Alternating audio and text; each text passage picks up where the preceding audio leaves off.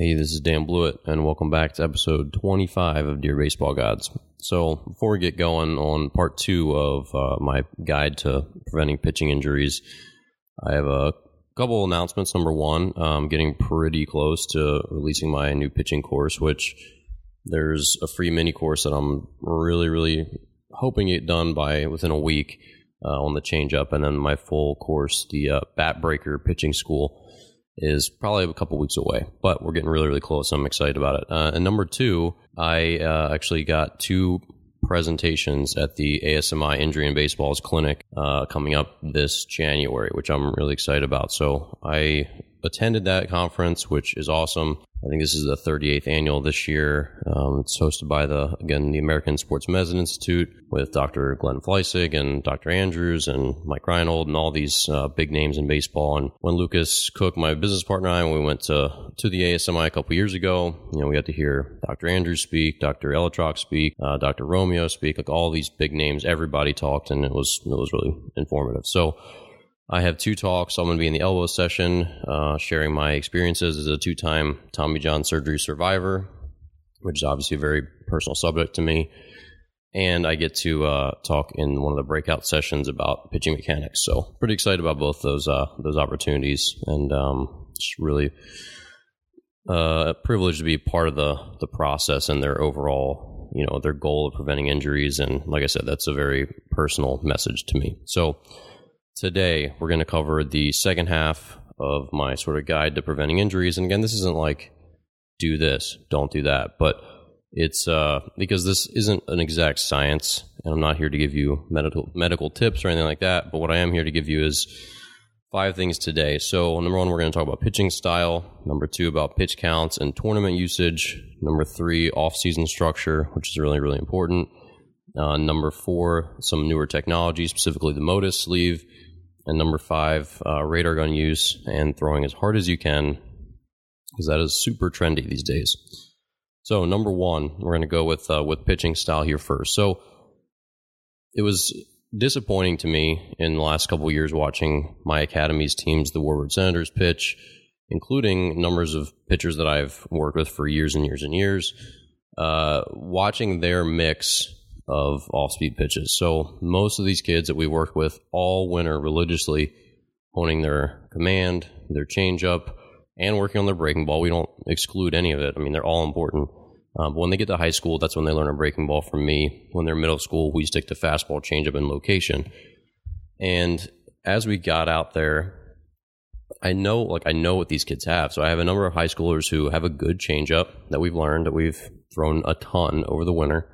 They have a good breaking ball, and they have a good fastball. So they could use all of it. Hopefully it's a 65 or 70% fastball mix with 15% of their best off-speed pitch and 10 to 15% of their second best off-speed pitch. Something like that. Like the big league mix is about 65% fastballs, 20% of their best off-speed pitch, and maybe 15% of their secondary pitch. So, that's a pretty standard repertoire. So as we get out there, what almost everyone does is they throw all fastballs if they're 15 or 16. If they're 16 or 17 or 18, they throw all fastballs and curveballs. That's pretty much it. Now, obviously, that's a sweeping generalization. There are some kids that throw changeups at different levels. There's more changeups the higher you go. But I was honestly astonished at how few changeups I saw in a 6-game weekend of 17 new kids, 16 new kids. I mean, these are kids that need to have a changeup, that if they haven't been learning it, I don't know what they've been doing. And even for the kids that have been learning it from me, that I've been in their ear constantly, they still go out there and don't throw it, even when I'm there watching. You'd think at the very least, like, they throw all curveballs when I'm not there. They're like, oh, Dan's here, I should throw some changeups. They don't even bother to do that. And these are, again, kids with good changeups. And so I ask them, I say, hey, you threw 100 pitches today and you threw 45 curveballs. Where were the changeups? Like, why weren't they there? Like, well, so excuse number 1 is often, well, I was throwing too hard for them, so I didn't want to speed up their bats, which is almost never the case. Now, if you're a high school pitcher that throws 90, your changeup is probably going to be like 82, 83, somewhere around there. That might be the case a little bit more. If you're throwing 85, it's not the case. Obviously, like at high school level, between 75 and 82 is like the pretty standard range for a good high school varsity pitcher. So if you're throwing a changeup somewhere in the 77 to 80 range, which if you're, again, like a mid to upper 80s guy, you might be, then sure, you're going to start to speed up some kids' bats a little bit. But if you're one of those pitchers and you're a mid to upper 80s guy, you're also in that boat where you want to play the next level, right? And you're going to. So do you want to not have a changeup in college, or do you want to have a changeup? Do you want to spend your time not getting, or not speeding high schoolers' bats up, or do you want to pick and choose your battles and still throw those changeups in there and make sure it's ready for your freshman and sophomore year in college? Because all these pitches take a tremendous amount of time and effort to develop them. So, we've heard the stories of, guys get drafted, they go into, certain major league teams' minor league system and say this is a guy who has a wipeout slider and that's the reason he got drafted. Suddenly they say, hey, when you get to 2 strikes, not allowed to throw your slider. Now that's a sticky situation because these guys get graded, they get judged, their fate often comes down to their numbers. So when they can no longer wipe a guy out with a slider and they have to throw their changeup, when they're forced to do this, it can really hurt them because now they can't get guys out the way they used to. Now their numbers get inflated. Now at the end of the year, they did what the organization asked of them. But if they have a 5.50 ERA, they may be like, oh yeah, that guy's not so good, let's get rid of him. And so it's tough to do that in that situation where your career is coming down to these numbers that they could heavily impact. Now as an amateur, that's certainly not the case. Your ERA as a sophomore in high school does not matter. And if you're getting watched by scouts and, the pro or college level, either way, it's not going to matter. They're going to see this stuff. They're going to see the ability. They're going to see you working it in there, and that's a good thing. So with all of that, we have to be cognizant of not over-relying on breaking balls, which, again, almost everyone does. And, Lucas Cook and I, in the Twinsies podcast, we talked at length about this the other day and how it's just not very fun. It's not what young kids want to do. Oh, let's go throw changeups to each other and see who's the slowest. That's not a fun thing to do.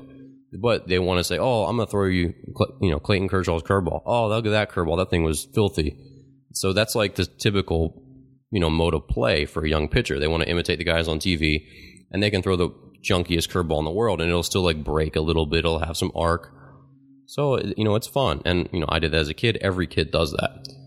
But that's A, really not developing a good curveball unless they've been taught, and B, it's not setting them up well for later in life. So the number one thing every pitcher needs is command of their fastball. Secondary to that, they need a changeup. Secondary or tertiary to that, they need a breaking ball. Whether the breaking ball comes first, the changeup comes second, it doesn't matter. But the only guys in pro ball who don't use a changeup are the really, really hard throwers, the late innings relievers.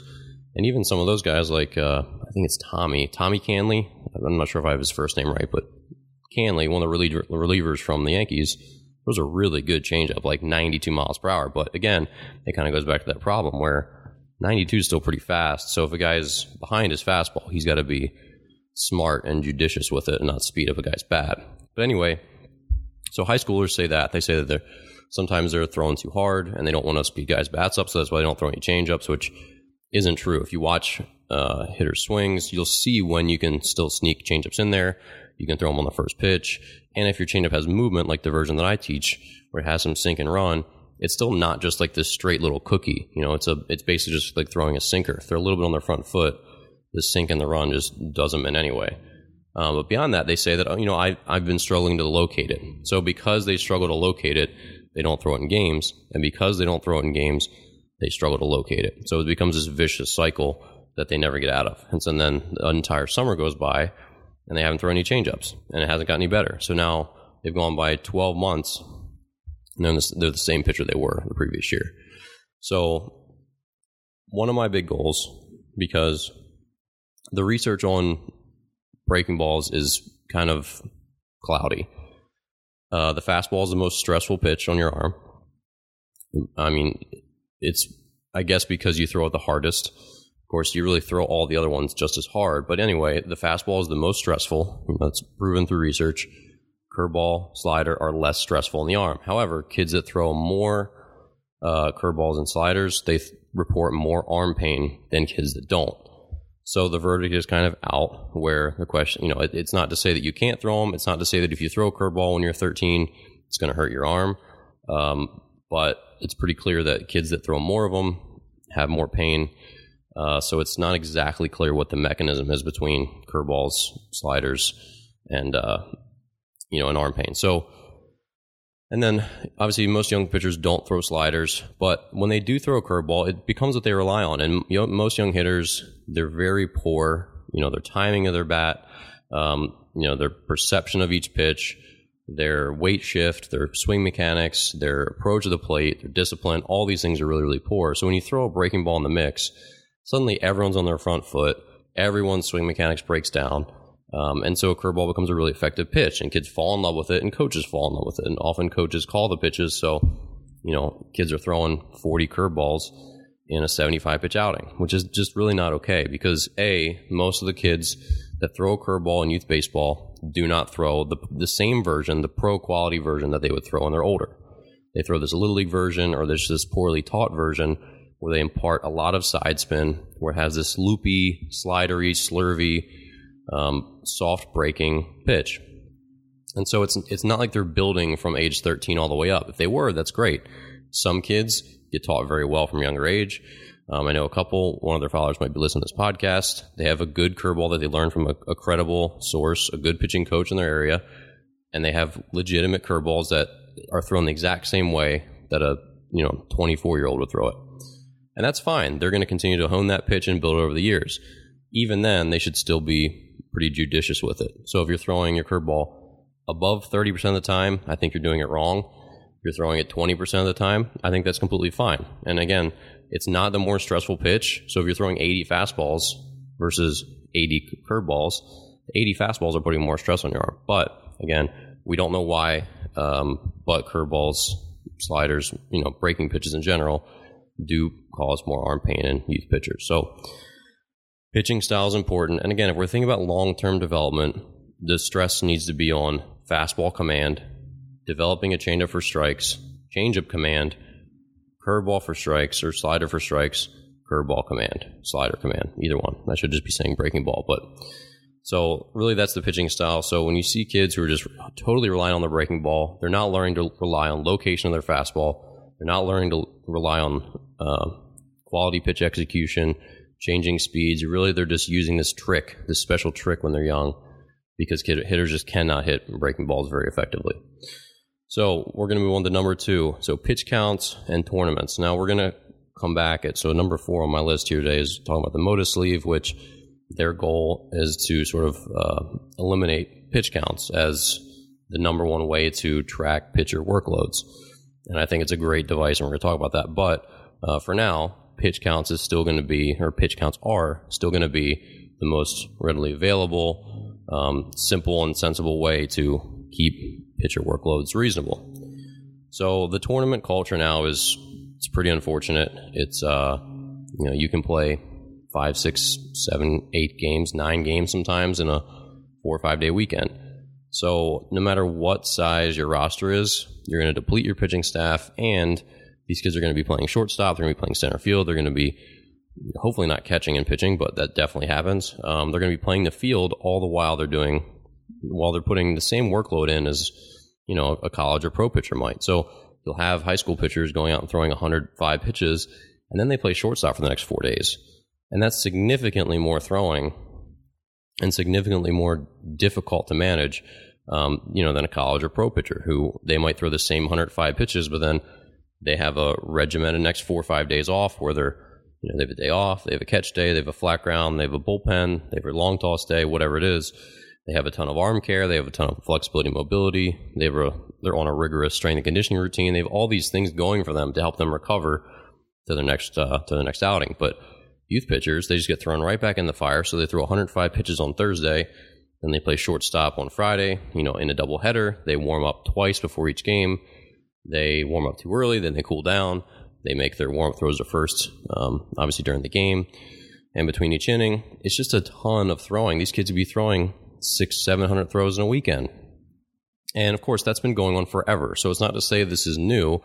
And it's not to say that this is what's causing all these new injuries, because kids have been playing baseball forever and they've been playing the field for forever.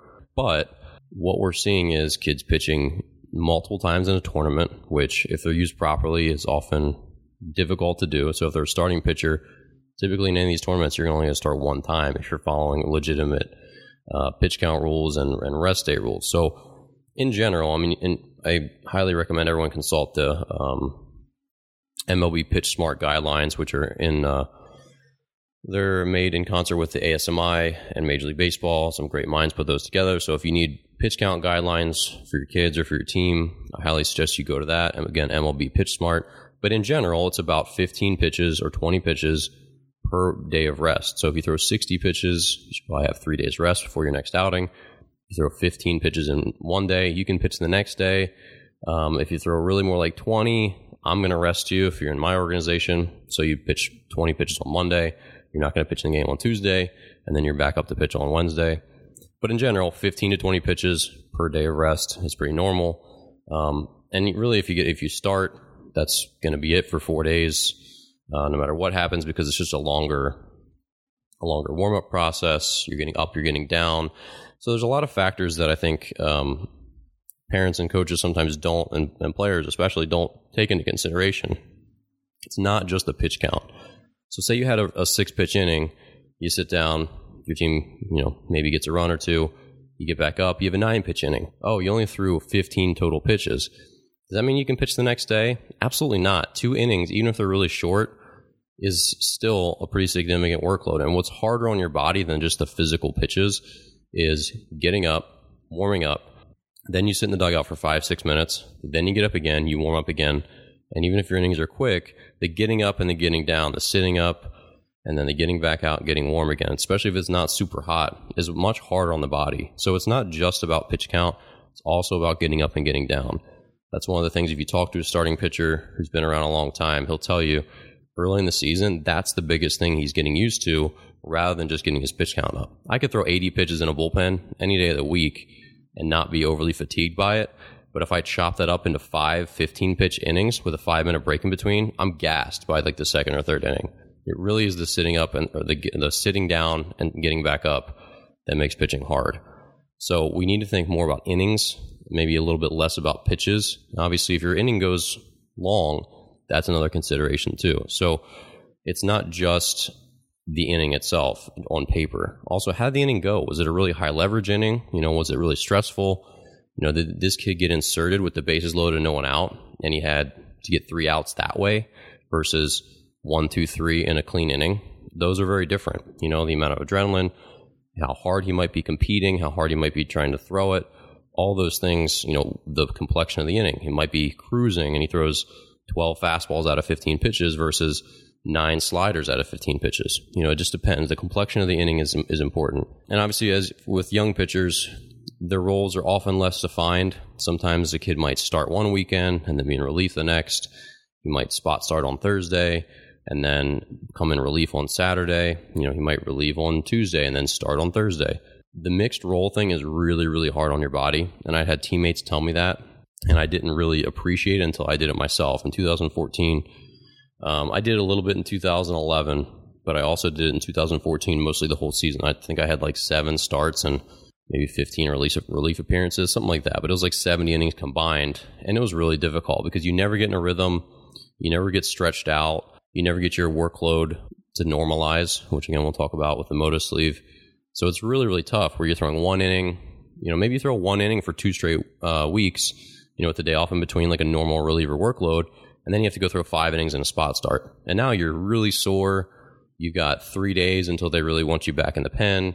And then you're back in the bullpen again. And then you're back in it's just like the up and down of it. And your arm never getting used to the workload. It's difficult. So I highly recommend that pitchers work to finding what their best role is. And we ask our kids and they'll tell us. You'd be shocked at how forthcoming kids will be if you say, look, I don't care how you pitch. I just want you to be comfortable. Say you've had some relief appearances and some starting appearances. Which do you like better? Which do you feel like you're better at? You'd be surprised if given the chance to talk about it and they feel like you're listening, they'll tell you. We have kids that are good pitchers tell us that I don't really like coming in when there's runners on base. I'm not really a big fan of being like a reliever in that situation. I really like starting where I can kind of pace myself and have my routine.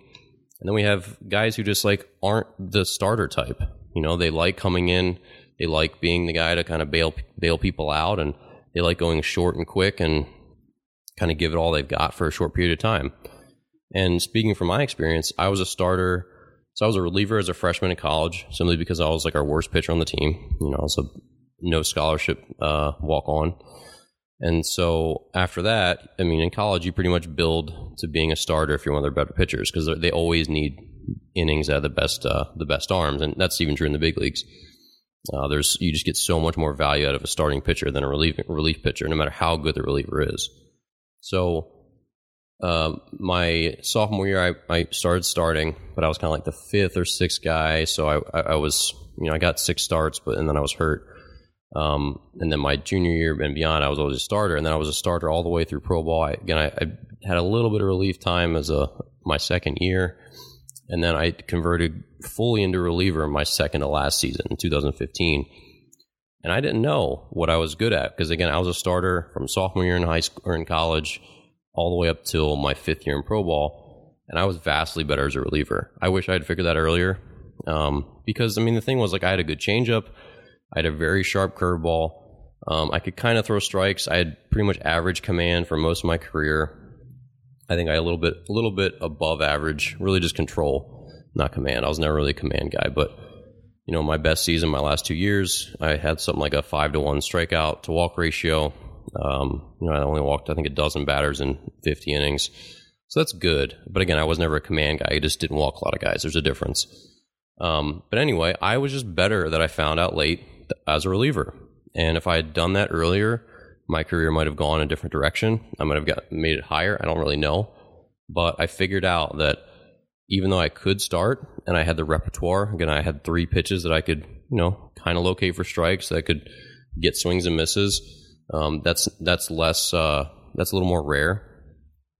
But even though my repertoire was such, I didn't throw quite enough strikes to be a super effective starter. Wasn't super efficient with my pitches. Mentally, I was better as a reliever. I liked having sort of like the bulldog mentality. Like, I knew what I had to do rather than having this long open-ended start.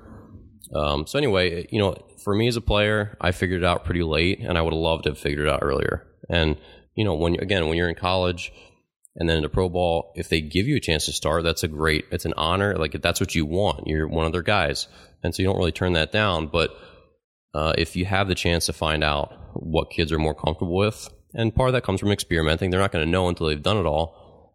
It's a really positive experience where kids are excited about their role. They can predict their workload better. They can make a routine for themselves much more effectively. And ultimately, I think it serves to improve a pitcher's output and the team in general. All right, so the next thing I want to talk about is off-season structure. This is something the vast majority of youth pitchers, and when I say youth, I usually think of like elementary, middle school, but in this case, I mean all amateur pitchers. They just completely fail at it in most cases. So any off-season should include the following. Probably 2 months off. That's a recommendation from the ASMI. After the 2 months off, I think you need 12 weeks at least to build back up to peak ready for the season.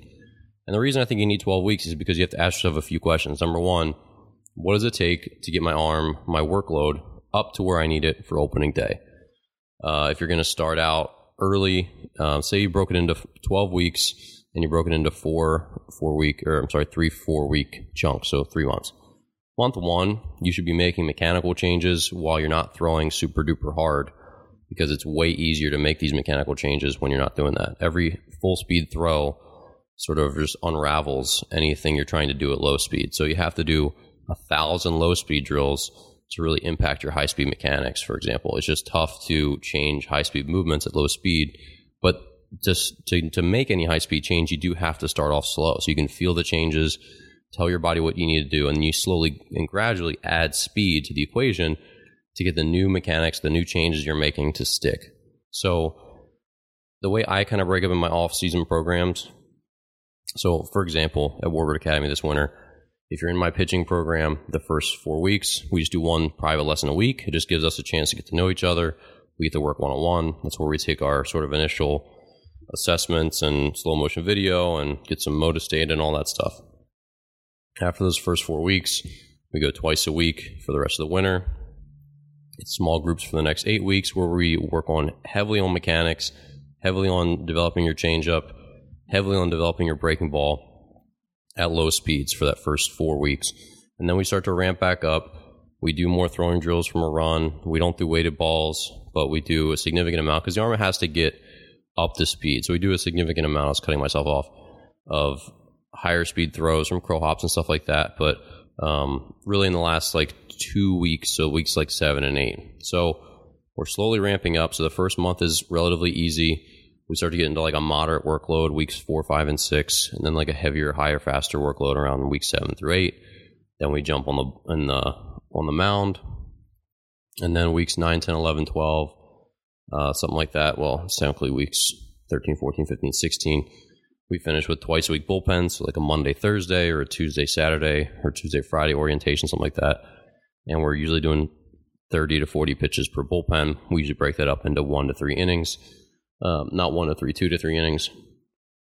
So that's our general progression. Depends on the kid, depends how much they've thrown during the year, depends how old they are and when they need a peak and all that sort of stuff. But in general, that's the progression. And I think you need more weeks rather than less because you need to build up your chronic workload, which chronic workload, as we'll talk about, is sort of your long-term workload. So if you took a month, what's the average amount of throws you do per day or per throwing session?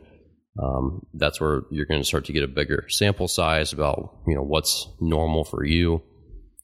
And so kids need that build up. A lot of kids just don't pick up a ball until January, and then they only have a couple weeks to get sort of in shape. Then they jump on the mound, and now they're throwing full speed or close to full speed. And because they're doing that, any changes that they try to make are not going to stick, and they're basically just going to end up the same pitcher that they were the previous season, and that's not what you want. So again, in my opinion, 12 to 20 weeks is a good off season. Again, it depends how long your other season was. It depends on lots of different factors, other sports, all that sort of stuff. But having a structured, gradual build-up, and I think more days is better. I remember in the past, and the internet's rife with nonsense from all different people, but I remember seeing some Instagram posts about, I don't know, some guy was like, oh yeah, lessons are a joke. They're just instructors stealing money, and we only do group sessions where kids can come every day and get better because that's the way they get better. And I wholeheartedly agree that if kids can come in a structured environment every day and get their work in, that's fantastic. Obviously, that's what you do in college. That's what you do in pro ball. However, that's just not realistic for most amateurs where they play basketball. Their mom has to take their daughter to soccer practice. Their dad's working, and then he has to take the other daughter to cello practice or to volleyball, and then their other son's playing football, and he's got homework, and he's got confirmation. He's got all these other things. There's so many other extracurriculars where we just, over time, my pitching program got whittled to twice a week, and it makes the most sense for so many families. If I did it 3 days a week, the amount of class misses would greatly increase. And so anyway, just me talking out loud, your structure is ultimately what you make it. And whatever structure you have, just make the most of it. So for us, I would love if kids come in, throw 3 or 4 days a week, because I think that's ideal, where your arm really gets in shape, you get a lot more reps. They don't have to be high speed reps, but they need to be, high quantity. And, but anyway, so we do twice a week, and kids will throw between 50 and 90 throws, usually in a typical day. Most of those aren't full speed. Most of those are between 50 and 70%, because we're trying to stay below the sort of compliance threshold, which is basically when does what you're trying to do start to break down. So say you can throw a changeup perfectly, or at least, the way we think an ideal changeup looks like for you. So we've been working with you on a changeup or a curveball, and hey, there it is. That's the one. When we can say, hey, there it is. That's the one you want. That's great for you. When we can say it 7 or 8 out of 10 times, then we can start to add a little more speed, because you've kind of hit your threshold where you're very, very consistent and good at it. So say you can do that at 50 miles per hour, and 8 out of your 10 curveballs have a good spin axis, which means they're spinning very straight. It's hard to describe about one axis, but I hate using big terminology. But anyway, say you have great curveball spin, 8 out of 10 at 60 miles per hour. Now we'll go up to 65 miles per hour. and now your compliance is going to drop to 6 out of 10 because you're throwing a little bit harder. It's tough to feel it. You're not used to it.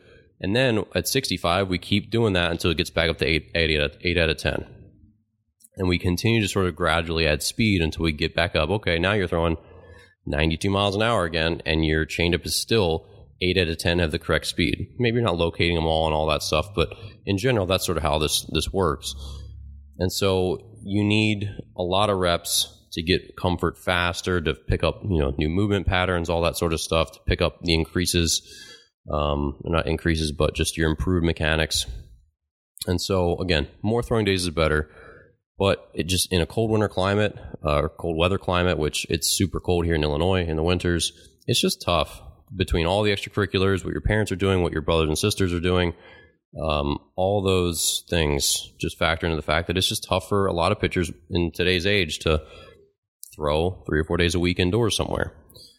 So no matter what it is that you do, you need to structure it out really well. And I think if you just were very, very simple about it, where you said, all right, I'm going to go easy, moderate, and then build the full speed in my last month and over a 12-week period, I think it's a simple way to do it. And that's fine. And it's going to be worlds better than what most kids do. Because again, if you don't pick up a ball soon enough, you won't be able to improve your mechanics. You won't be able to improve your pitch work, your pitch ability, which is again just like how good you are with your off-speed pitches. You won't be able to pick up better command. You really just won't make much progress. So you need that time to slowly get your workload up, slowly acquire your new skills, and then apply them at full speed once you're ready to do so. So that's again what I think is a big hole, a big omission in the off seasons of most amateur players. Just their off season structure is just not great.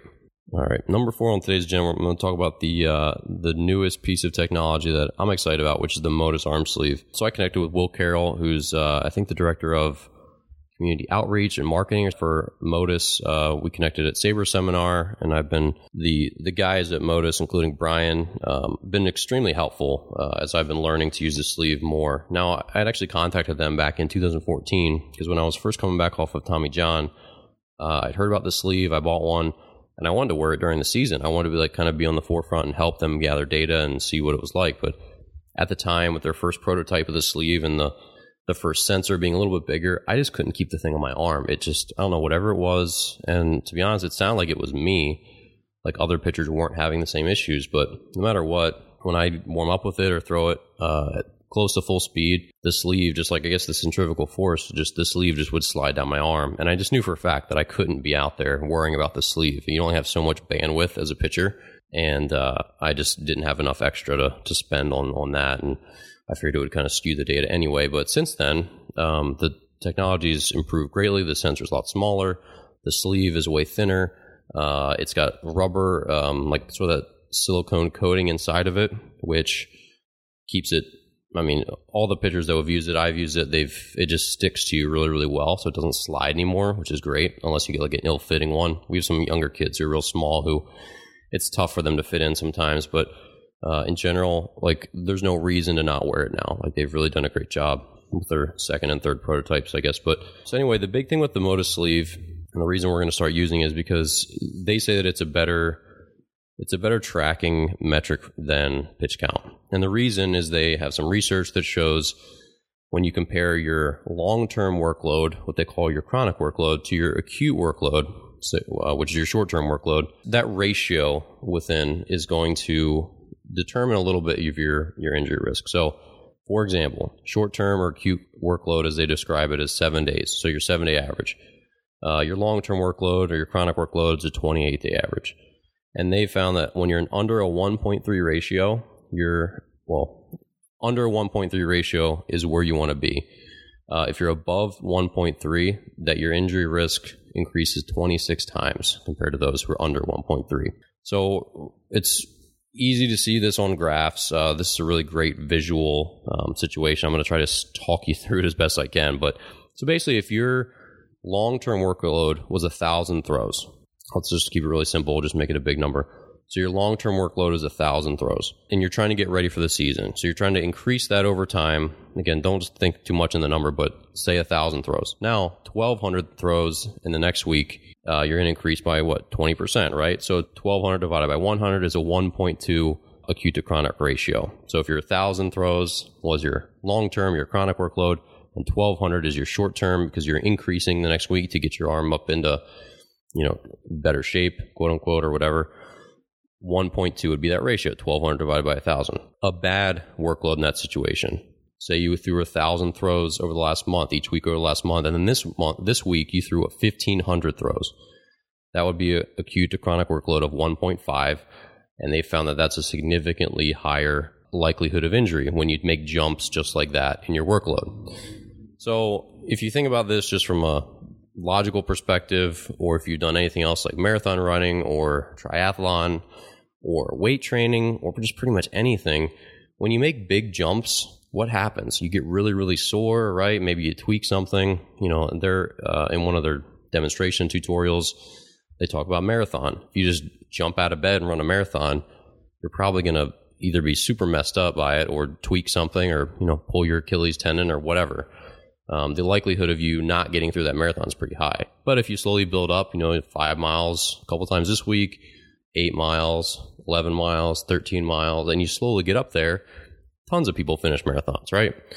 So same thing with pitching, that if you're always throwing 60 pitch bullpens, and then opening day you go out and throw 110 pitches, that's not okay. That's not a suitable acute to chronic workload ratio. So the MotoSleeve is a couple different things, which is why I'm interested in them for our organization. Because again, I've had Tommy John twice, so anything we can do to help kids stay healthy is great by me. Number one, the acute to chronic workload ratio. So tracking each kid's workload, that's a good idea. Better than pitch counts potentially. Now, if we're just doing pitch counts, if that's all you have, just track them really well and try to keep kids within the same parameters. So if they're throwing 50 pitches on Monday and 50 pitches on Friday, say that's their standard for the first month of your season, try not to suddenly run them out there for 80 pitches the next time. Try to keep them in the 65 pitch range at most. That's going to keep you kind of within that 1.2 range. That seems like a reasonably good idea. And then just in general, they found that higher workloads are protective. So when you slowly ramp up, you can handle a good amount of throws per week or longer pitch counts in a game as long as you're used to them. So 120 pitches isn't some magical number, like this idea that human beings can only throw a baseball 100 miles per hour and we can only throw 100 pitches. It seems pretty arbitrary, right? That's just real convenient.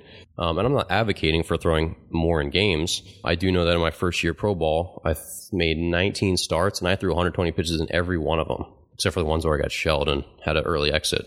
I was fine. I didn't get injured that year, but I also didn't feel good. But at the end of the season, I was used to 120 pitches. I knew if I was coming out of the seventh inning with 107 pitches, I was going back out.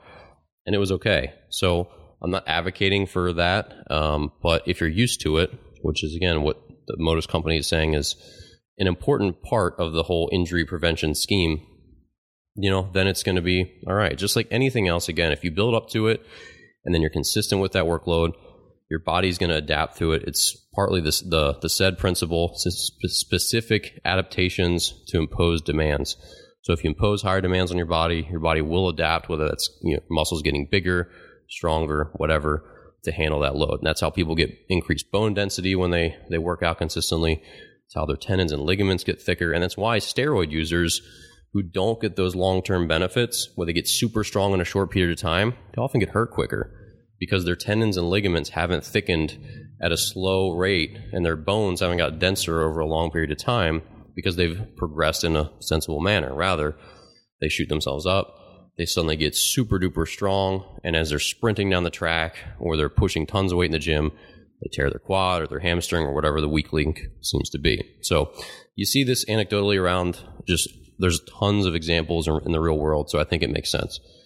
Number two, the MotoSleeve tracks a number of different metrics, including there's a number for arm stress, there's a number for arm speed, there's a number for your arm angle, so just a degrees, so 56 degrees, which is probably a standard, slightly higher than 3/4 delivery, and your layback. So you get a number for, so it might say 164 degrees, that's how far your arm lays back.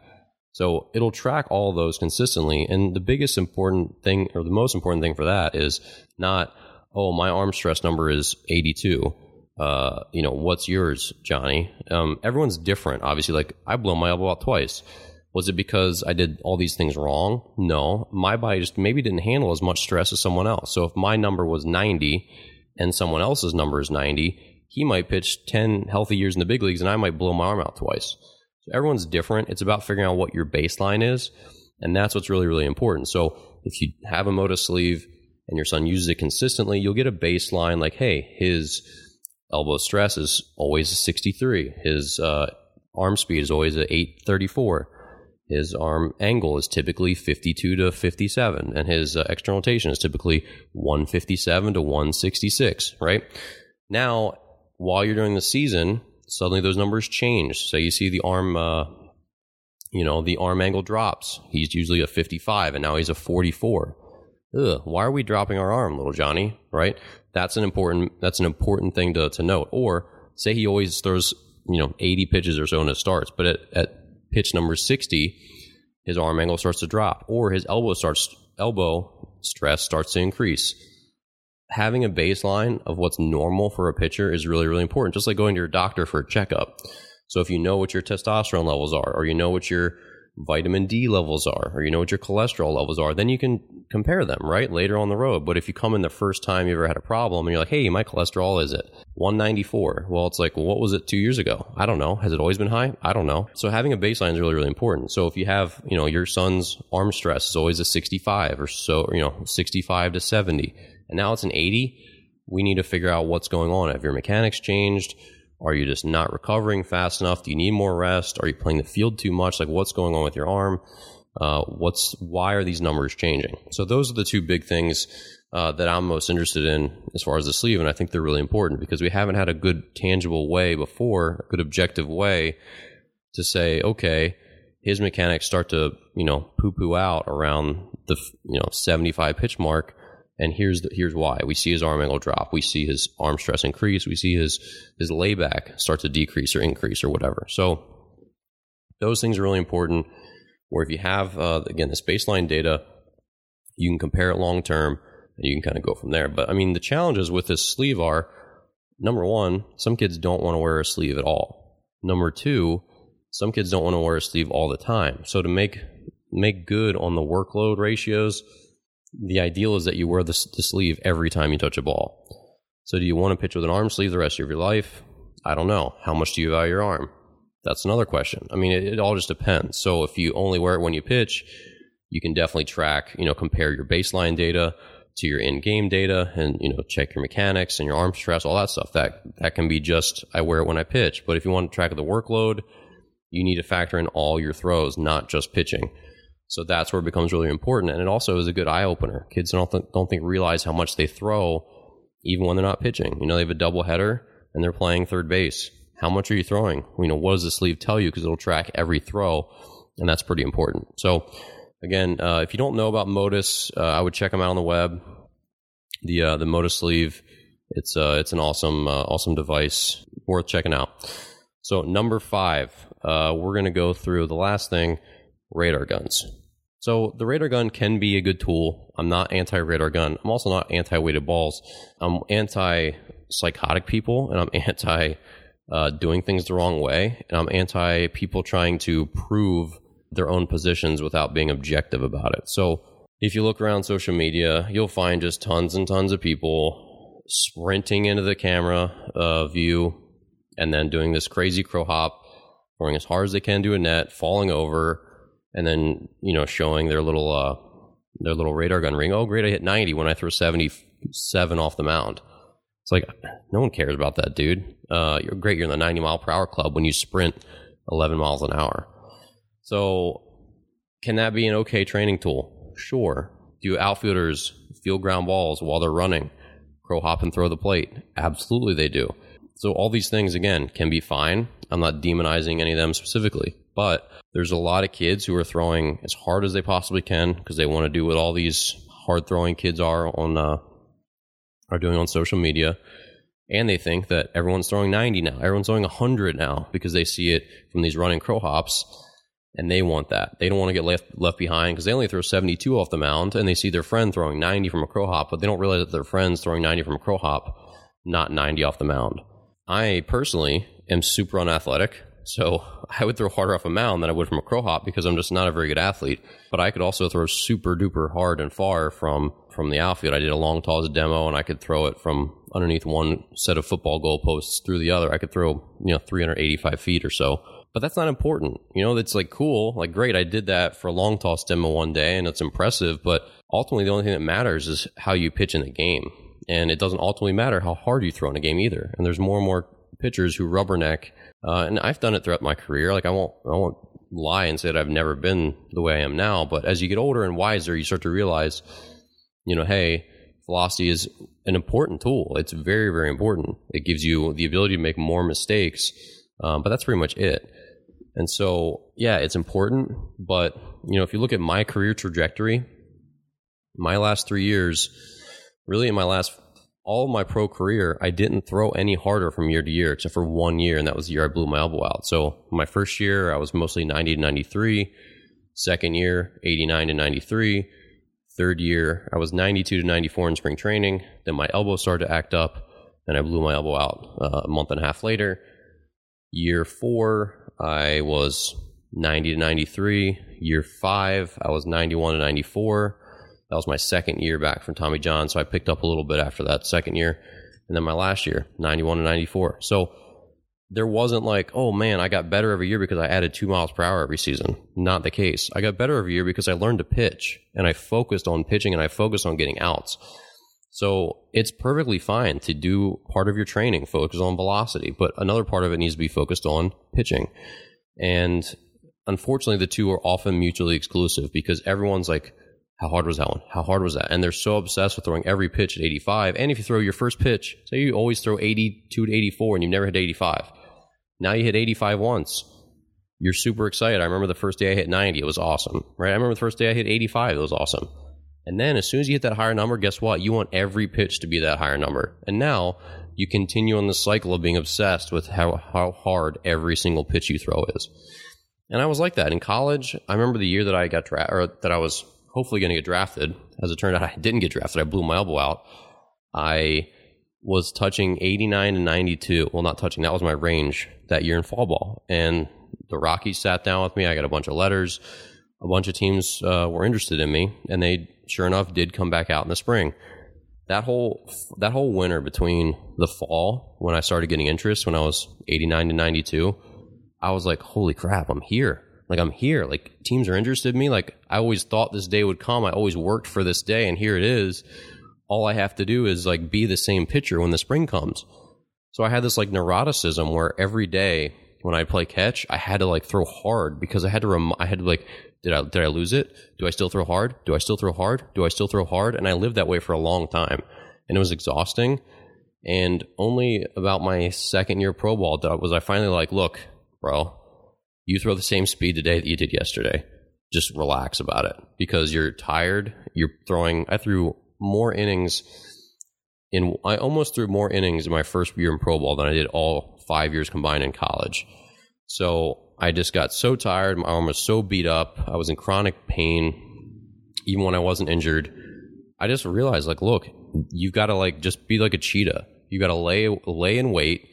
When the time comes, sprint and make the kill. Cheetahs don't sprint around all day. They don't do it for fun.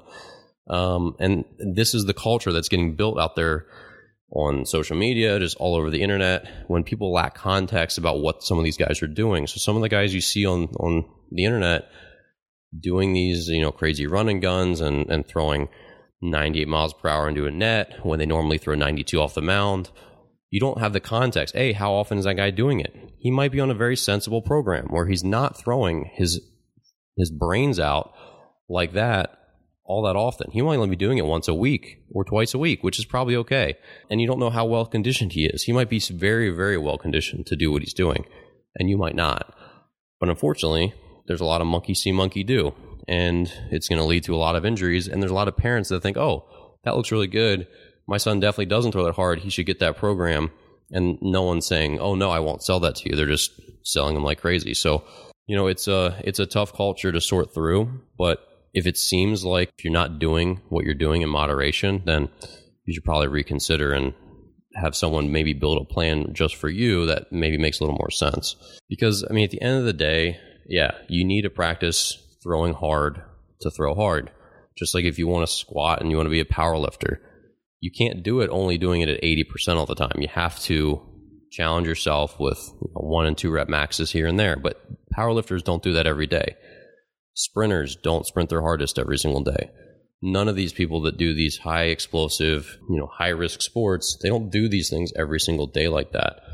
They do a lot of other stuff to bolster their arms, to bolster their legs, to bolster whatever body part they're using chiefly to make sure they can withstand the competitive days, the powerlifting competitions or the 1 rep max days or whatever it is that they're doing.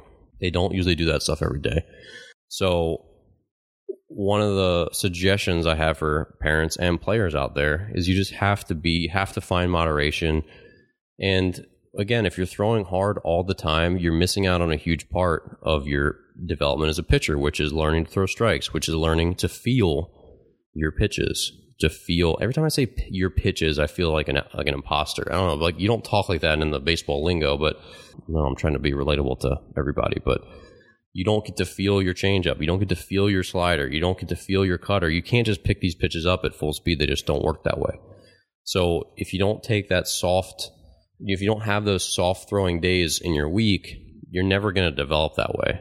And a lot of the problems that I see in kids that don't throw a lot of strikes is they don't consistently accelerate the ball. They'll accelerate the ball a little earlier, then a little bit later, then they'll rotate open a little bit. It's just like the acceleration pattern when they're really applying the gas is different on every single pitch. And that's something it's very, very consistent. And you can't rein that in until you learn to throw very consistently lower speeds. So once you can throw the ball 70 miles per hour, like exactly where you want it over and over and over, then if you add a couple miles per hour, you do the same thing. Your arm learns to consistently and like smoothly but violently accelerate the ball at the same way, at the same time, at the same like points in your mechanics, and that's how you throw strikes. So, you watch these guys that can't throw strikes, and there's millions of them now. There's millions of guys that, I got drafted, like I get a chance, and then they walk six batters per 9 innings in pro ball, and they stink. They're not going to get to the big leagues that way. No one is. But this culture is so brainwashed about velocity that they think, throwing 95, 98 is better. It is better. But if you can't throw strikes, it's not better. And most of these guys that throw 96 but walk 6 batters per 9 innings, they would have a better chance of making it to the big leagues if they walked 4 batters per 9 innings, which is average. That's not even good. That's average for major leagues. If you walk more than 4 batters per 9 innings in the majors, you're on your way out pretty much. Even Aroldis Chapman doesn't walk that many guys. People don't realize that. He has pretty good control, not really command, but he only walks 3 batters per 9 innings, something like that. So most of these guys that throw 95, 96 most of the time, they have no idea where it's going. And they walk 5, 6, 7 batters per 9 innings, and they don't make it very far. Because you just have so little margin for error if you're walking that many hitters that you can't give up many hits at all. And then, you just can't strike your way out of every jam. So anyway, obviously though, when you do throw harder and when you do strike more guys out, it does help you pitch with an inflated walk rate and get out of it. But at the end of the day, velocity just needs to be done in the right way. So with radar guns, just remember every time you're throwing as hard as you can, you're bringing your shoulder and your elbow and your muscles and tendons and ligaments, you're bringing them to their breaking point. So just be careful with it. You need to think about it that way.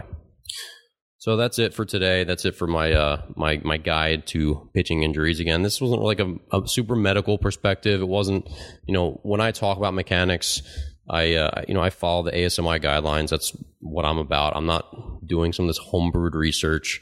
I'm leaving that up to people who research for a living, and I'm just going to interpret the results and give it out in a relatable style. But, there's a lot of other factors that go into injuries besides purely mechanics. Like I said, there's pitch counts, there's tournament usage, there's the complexion of your pitching style, your repertoire, your mix of pitches, your off-season structure is really, really important. Your chronic workload, just how often you're throwing through a radar gun. So all these things, really, really important. And if you are looking to pick up a Modus sleeve, again, check them out, modusglobal.com. They're a good company. They're doing good things. So this was episode 25 of Dear Baseball Gods, and we'll check you out here next week.